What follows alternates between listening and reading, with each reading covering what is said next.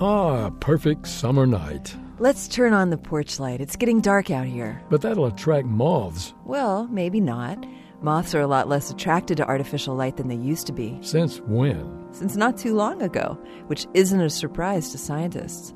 Since huge numbers of moths die from flying toward artificial lights and accidentally frying themselves, scientists figured there would be evolutionary consequences. And they were right? They were.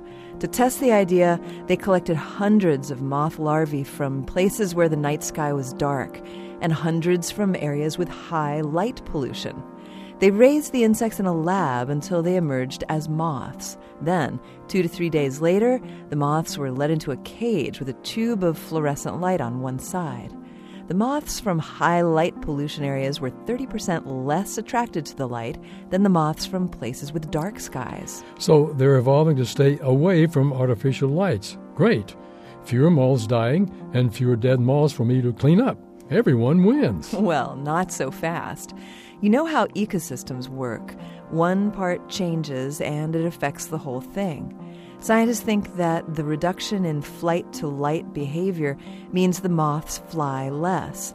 And when moths fly less, they don't pollinate as many flowers or feed as many nocturnal animals, such as bats. Who needs bats and flowers anyway?